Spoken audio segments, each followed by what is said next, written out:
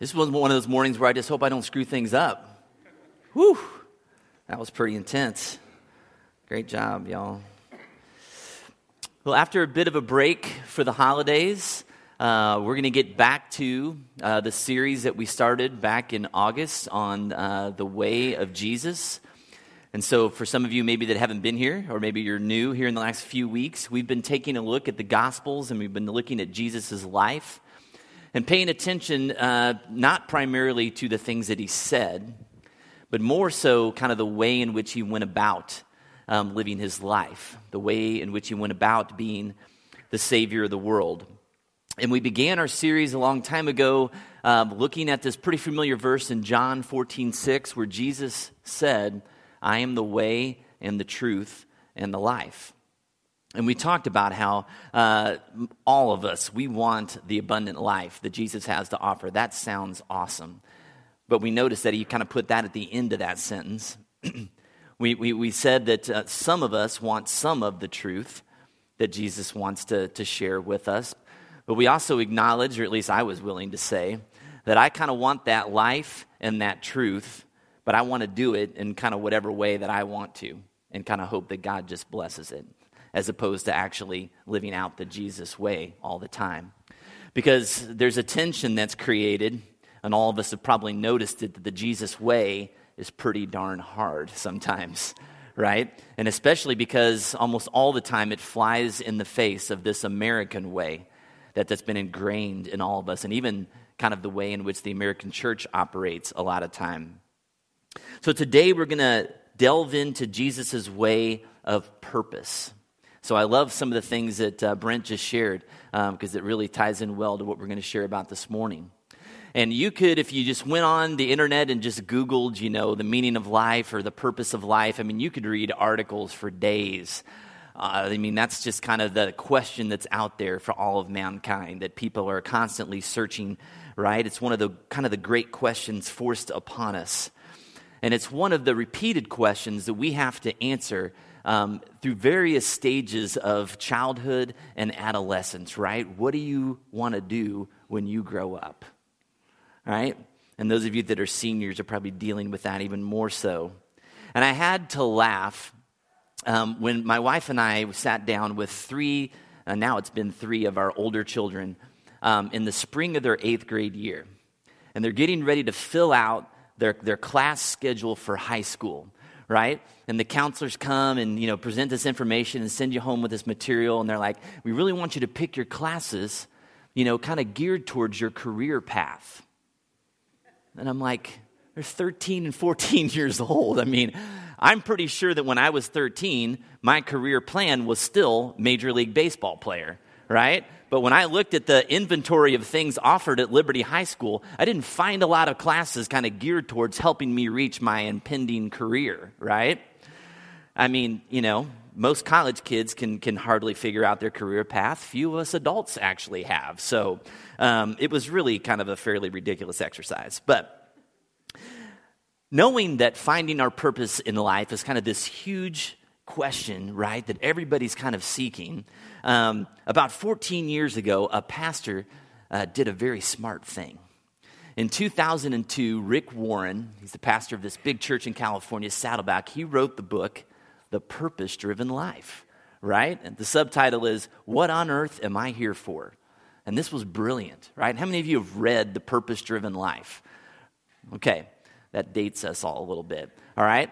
But in 2002, 3, 4, if you were a Christian, you read this, all right? It was kind of like you had to, or else they take you outside and whoop you or something. I don't know, all right? But there were over 60 million. There's been 60 million copies of this book sold. It's been translated into over 50 languages around the world. Everybody wants to know, what's the purpose of life? And I just want to read to you like the first 2 paragraphs of the book, because it really is great stuff. This is how he starts. He says, it's not about you. The purpose of your life is far greater than your own personal fulfillment, your peace of mind, or even your happiness. It's far greater than your family, your career, or even your wildest dreams or ambitions. If you want to know why you were placed on this planet, you must begin with God.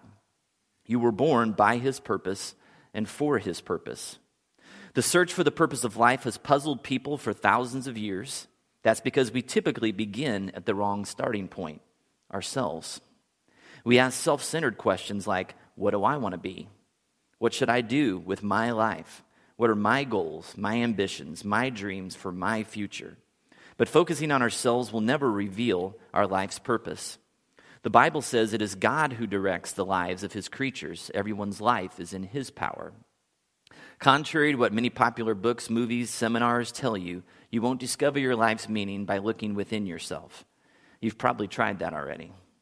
You didn't create yourself, so there's no way you can tell yourself what you were created for.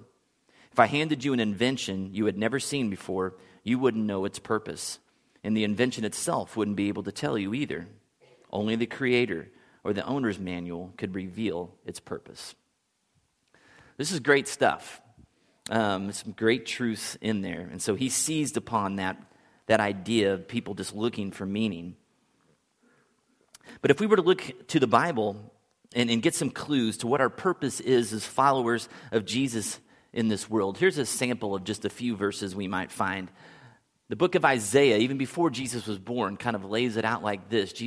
God is talking. He says, bring my sons from afar, my daughters from the ends of the earth, everyone who is called by my name, whom I created for my glory, whom I formed and made. So kind of a beginning step in our process of figuring out what our purpose is at least acknowledging that we were made for his glory. That's kind of step number one, okay? Let's look at what Paul wrote in 1 Corinthians 10:31. He says this, so whether you eat or drink or whatever you do it all for the glory of God. So here we find out that even just the smallest, minutest daily activities that we go about are intended to be done for his glory. What else? Let's see 1 Peter 2. It says, but you are a chosen people, talking about Christians, a royal priesthood, a holy nation, God's special possession, that you may declare the praises of him who called you out of darkness into his wonderful light. And so we see that one of our purposes is to praise him. And then secondly, live such good lives among the pagans that though they accuse you of doing wrong, they may see your good deeds and glorify God on the day that he visits us. And so we're supposed to live with a certain amount of, character in our life. People would see our good deeds and glorify God. So we bring him glory by doing all of those things. So, okay. I guess that helps a little bit. I don't know, to me it seems a little bit vague. So we're going to try to go a little bit deeper, see if we can get this down a little bit more. It's nothing that we've read says anything about making sure that you choose a particular career, right? That wasn't found on any of those verses or anything that we've read. Let's go ahead and open our Bibles up this morning to Philippians 2. It's page 819 in your pew Bibles there.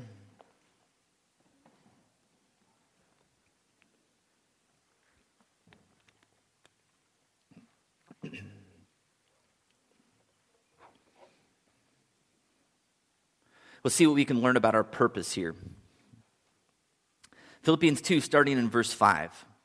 This is Paul writing. He says, in your relationships with one another, have the same mindset as Christ Jesus, who, being in very nature God, did not consider equality with God something to be used to his own advantage.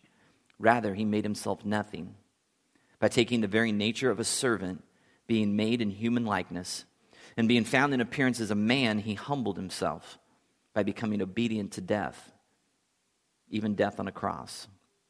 Therefore God exalted him to the highest place, gave him the name that is above every name, that at the name of Jesus every knee should bow, in heaven and on earth and under the earth, and every tongue acknowledge that Jesus Christ is Lord. So if you were to look at that little passage there and sum up how Jesus brought God glory, what would you say? How did Jesus bring God glory? By doing what?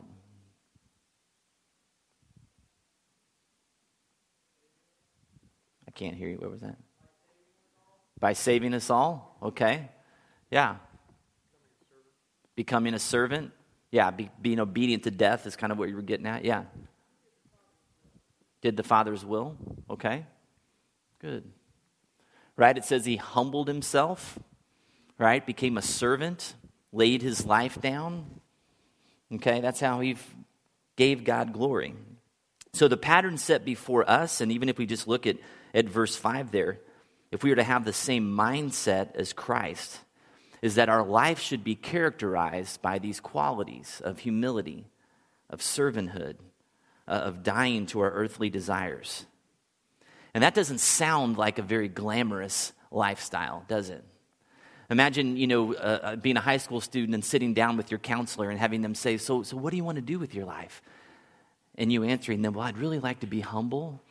I'd like to serve others. And I'd like to lay my life down on behalf of my friends, right?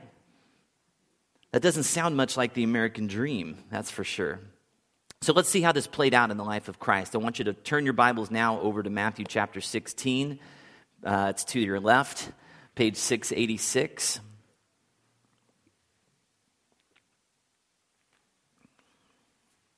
Matthew chapter 16.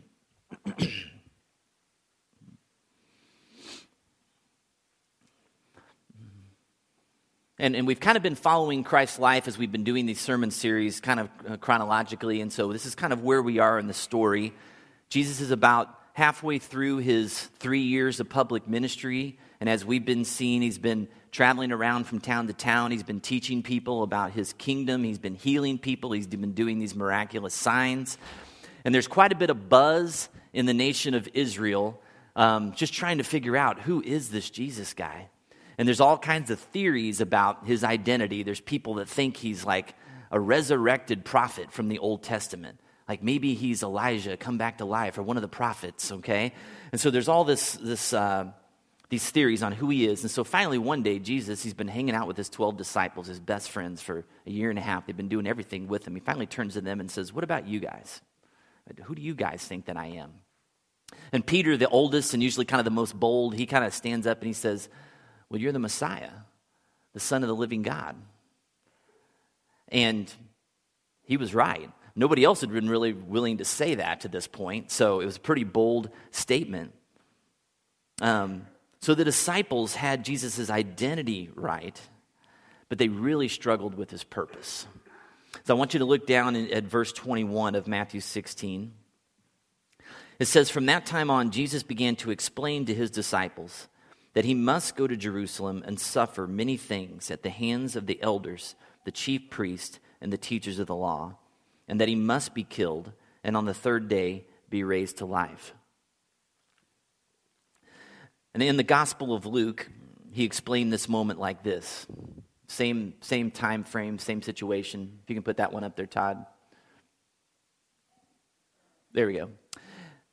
As the time approached, it says, for him to be taken up to heaven, Jesus resolutely set out for Jerusalem.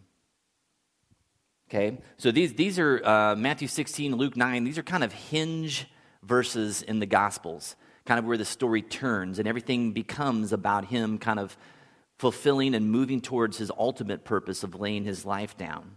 Okay, so obviously Jesus understood that he had a very specific purpose for his life and a very specific path and way in which he would bring God glory. He knew he had to lay down his life, and he was resolute in that endeavor. And he embraced that purpose, that calling, as hard as it was. And even though it was a hard calling, I would imagine there are some of us that are at least a little bit envious that at least he had a very clear path that he knew he was supposed to take, that God had kind of shown him, this is what you're going to need to do. Here's what's interesting, though. Immediately following this very clear proclamation of his purpose, he experiences some really frustrating events. On the one hand, here you have Peter, who just said, hey, you're the Son of God. And Jesus is like, well, yeah, you're right, I am. And because I am, it means that I have to go and die. Well, Peter wasn't cool with that. He was fine with Jesus' identity, but that was not his plan for what he wanted Jesus' life to be about. And so he kind of speaks up and he's like, that ain't going to happen. Kind of like a not on my watch kind of a statement, right? I would never let you be killed like that. That's not going to happen. And so he speaks up and blurts these things out. And it's kind of like Jesus' best friend is throwing water on the fire, right? And then in Luke 9, as soon as Jesus starts heading towards Jerusalem, he goes through this area called Samaria, and he is just flatly rejected there. People don't really want to hear what he has to say. Nobody really receives his message. So let me frame it like this. It would be kind of like us, at some point in our life, feeling like we had this very clear, finally maybe for the first time, understanding of what our purpose was, right? And then going to our parents or our best friend or our spouse and like, hey man, I really feel like I know what I'm supposed to do, right? And having all those people whose opinion that you really care about look at you and just be like, man, that's not going to happen. You're not going to do that. That's going to be way too hard. I'm not going to let you do that because it'll probably screw your whole life up, right? Or maybe, you're just so strong-willed that you hear that kind of negative feedback from people that you care about, and you're just like, you know what? I'm doing it anyways. Like, I'm so sure of what I'm supposed to do, I'm just going to go ahead. And then the first, risk or step you take out in this new adventure just fails. I don't know about you, but it probably caused most of us to doubt a little bit our plan, right? Everybody that we know is kind of saying we shouldn't do it, and then we try to start moving towards that goal, and things aren't going so hot, and it'd be rough to stick with it. But Jesus, if you read in Luke 9, he just goes on to the next town. I mean, he's so sure of his calling, his purpose, that defeat and kind of some setbacks temporarily didn't bother him too much. And in the midst of living out our life as followers of Christ, some of us have the privilege of having some clarity on some certain things. Most of us have some clarity on kind of some roles that we have in life, right? We understand that we're supposed to be a good spouse or a good mom or dad or a good friend to others. Some of us might have clarity on our careers. But how do we handle setbacks or rejection, or when our closest family members and friends kind of discourage us from our plans that God may have even kind of clearly laid out for us, or roles that he's defined for us in Scripture? Jesus, it said, was resolute in accomplishing his purpose as our Savior. And no amount of discouraging circumstances could deter him from that mission. When I was in seminary, I was reading about the life of Mother Teresa. And to be honest, I really didn't know a whole lot about her. So it was interesting to kind of read her life story. And she was born in Europe and ended up, becoming a nun and moving to India at a pretty young age. But really the first 20 years or so of her life there, she worked in a convent and actually was a principal of a school. So I'm not going to say cushy, but it was a pretty comfortable life. I mean, things were provided for her, shelter, all that stuff, food, everything that she needed there. It was a very just great environment of learning. And then about 1946, it says that she was traveling, and she just very clearly heard God kind of call her to go to the poorest of the poor. And she kind of got a vision that it was supposed to be in Calcutta. And, so she, in order to do that, though, to leave the position that she was in and she kind of wanted to start a new society of nuns that were going to do this with her. She had to write the Pope and get his permission. Well, she wrote the Pope, and she wrote the Pope, and she wrote the Pope, and she wrote the Pope, and she wrote the Pope. And she didn't hear much back from the Pope. And she had to wait 4 years before she finally got permission to do what she felt sure that God had said, I've called you to do this. And in the book, it described kind of like her life during those 4 years, and it wasn't real pretty.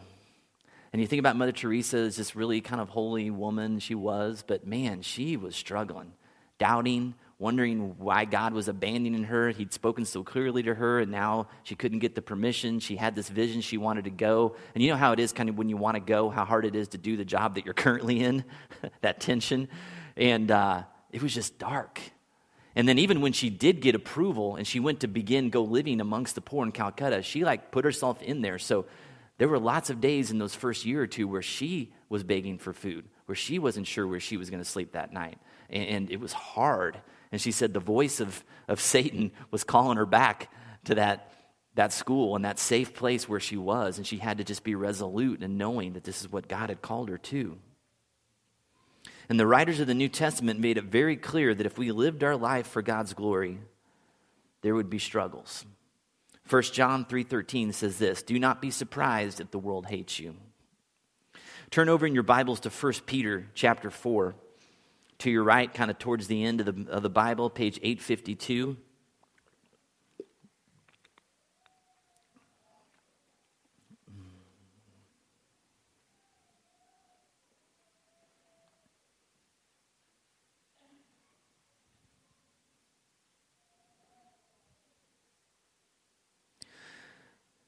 First Peter 4, we're going to start in verse 12. It says, "Dear friends, do not be surprised at the fiery ordeal that has come on you to test you, as though something strange were happening to you. But rejoice inasmuch as you participate in the sufferings of Christ, so that you may be overjoyed when his glory is revealed. If you are insulted because of the name of Christ, you are blessed, for the Spirit of glory and of God rests on you. If you suffer, it should not be as a murderer or a thief or any other kind of criminal or even as a meddler. However, if you suffer as a Christian, do not be ashamed, but praise God that you bear that name." Well, it's one thing to read those warnings in theory, right? In our heads and say, oh yeah, it looks like things could get rough. But to apply those and to live those out in the midst of the storm, that's a completely different thing. To hang on to those truths when life is rough and you're being persecuted and you're suffering, right? As I was researching this past week for this topic on purpose, I came across an article written by, actually it was written in a book, and then Relevant Magazine kind of took it and just had a short excerpt from the book in there. If you don't follow Relevant on Twitter, you should. There's lots of really good articles in there every day. So anyways, shameless plug that I'm getting no money for. But the article was entitled this, "God has already revealed his plan for your life." So I thought, well, that's helpful. Let's check it out. So here's how the author described her own personal journey. She said, "I went through a season a few years ago when God was eerily quiet. When I prayed for direction or insight, there was nothing but silence. The conversations typically went like this. Maybe you can relate. Me, God, what do you think I should do? God, silence. Me, God, I really want to do your will. Can you tell me what that is? God, the sound of crickets. Me, God, will you give me clarity on what I should be doing? God, more silence. Me, God, are you even listening? I can't hear you. Will you answer me? Day after day, the conversations continued in the same fashion. I would ask God for an answer on a decision, and in return, I would hear nothing. I was at a crossroads and honestly didn't know what God wanted me to do. I prayed, I sought counsel, I prayed more, but God was incredibly silent. Then she said she had a breakthrough. One morning she was spending time in Scripture in Philippians chapter 2, which we just looked at a moment ago, and God showed up and spoke to her that day. And just as a side note, I just want to say, man, awesome job on her part of being faithful. Because so often in my life and in many of the people that I walk around, when you go through those stretches that are just kind of desert places in your walk with God where you're just not hearing his voice, it is so easy to just stop reading, stop praying, stop coming to church, stop surrounding yourself with people that are going to challenge you and ask you tough questions and kind of hold you to the fire. But she was faithful, and she just kind of went back to God's word and went back to God's word. And it's only then that we can give him the opportunity to speak to us sometimes. You know, he's like, I got things to say to you, but you need to open up your Bible so I can say them, right? So she's in Philippians 2, and God breaks through. And this is what she said she heard God say. She said, God said this, you want to know what I want you to do? Start by being obedient to what I've already commanded you. I've given you a lot to do. I want you to have my attitude and my mindset. I want your life to look like mine. And she said in chapter 2, we didn't get this far, but verse 14 really stuck out to her. It says this, do everything without complaining or arguing. And she realized that in just that one little command in this whole book of the Bible, that she had a lot of work to do. And so as she went on from there, she said she continued to read, and it's like the Bible just became alive to her. And she began to take a journal and write down all the commands that she read that she knew she really wasn't living. And she said, I stopped at 74. Here's a few that she wrote down that she shared in her journal. Imitate him. Think about what is pure, holy, and right. Be joyful. Pray continually. Give thanks in all circumstances. Let the word of Christ dwell in me. Be kind to the poor. Focus my heart on heavenly things. Be kind and compassionate. Be devoted in prayer. Live above reproach. Make the most of every opportunity. And on and on and on she wrote. It's an interesting exercise. Well, one thing that I've learned following Christ now 30-something years is that living a way of purpose is less about what you actually do. And it's more about who you are, who you're becoming, your character. Because I believe that really only a very small few in this world are going to get a really specific God-ordained purpose for your life in terms of a job, a career, a task that he's called you to. And usually those people who do suffer a lot. Read some of their stories. You can look at the Bible and you can see specific examples of God where he spoke a specific purpose into their life. I mean, obviously Jesus knew that he was supposed to go and die for us, right? Noah, God said, Noah, I want you to build a big boat and save humanity because it's going to rain a lot, right? He said to Moses, Moses, you're going to go to Egypt and I want you to set my people free. You can look at some examples of people in history, whether it's Mother Teresa, William Wilberforce, right, who God gave a pretty clear plan that you're going to be a huge part of the abolition of slavery in the United Kingdom. You can look at Martin Luther King Jr. and say, yeah, man, God gave him a pretty specific purpose to be the leader of the civil rights movement in America. Exactly. But for most of us, God simply says, whatever you do, just do it for my glory. I'm going to let you choose. So if you choose to be a teacher or a mailman or a mechanic or a missionary, whatever it is, do it in such a way that when people watch your work, they praise me for you, for the way in which you love and serve and humbly go about the purposes that God has put before you. We were created to give God glory. Focus on your character. Maybe instead of always looking for what's next, we would be wise to follow the example of that Relevant magazine writer. and even Paul, when he wrote this in Philippians 3:16, he said, only let us live up to what we have already attained. In other words, we don't need a new word from God. We just need to do the things that he's already commanded us to do, that we've read before, that we know we should be doing. And find purpose in that journey of remembering. Be resolute in having the same attitude and the same mindset as Jesus. And that will be plenty of purpose for the rest of your life. Let's pray. Heavenly Father, we thank you that you created us in your image.